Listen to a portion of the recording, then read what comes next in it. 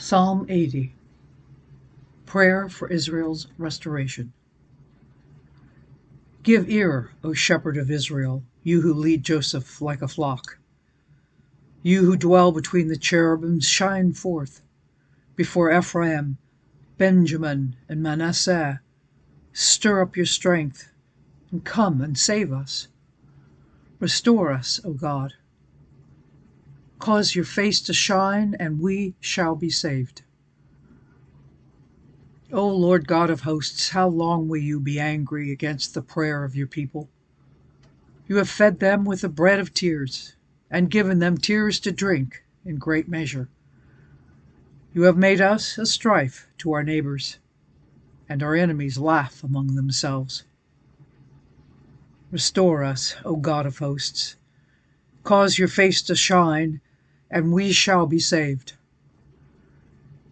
You have brought a vine out of Egypt. You have cast out the nations and planted it. You prepared room for it and caused it to take deep root, and it filled the land. The hills were covered with its shadow, and the mighty cedars with its boughs. She sent out her boughs to the sea and her branches to the river. Why have you broken down her hedges, so that all who pass by the way pluck her fruit? The boar out of the woods uproots it, and the wild beast of the field devours it. Return, we beseech you, O God of hosts. Look down from heaven and see, and visit this vine, and the vineyard which your right hand has planted, and the branch that you made strong for yourself.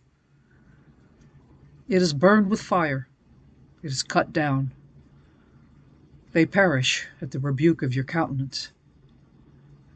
Let your hand be upon the man of your right hand, upon the Son of Man whom you made strong for yourself. Then we will not turn back from you. Revive us, and we will call upon your name. Restore us, O Lord God of hosts. Cause your face to shine, and we shall be saved.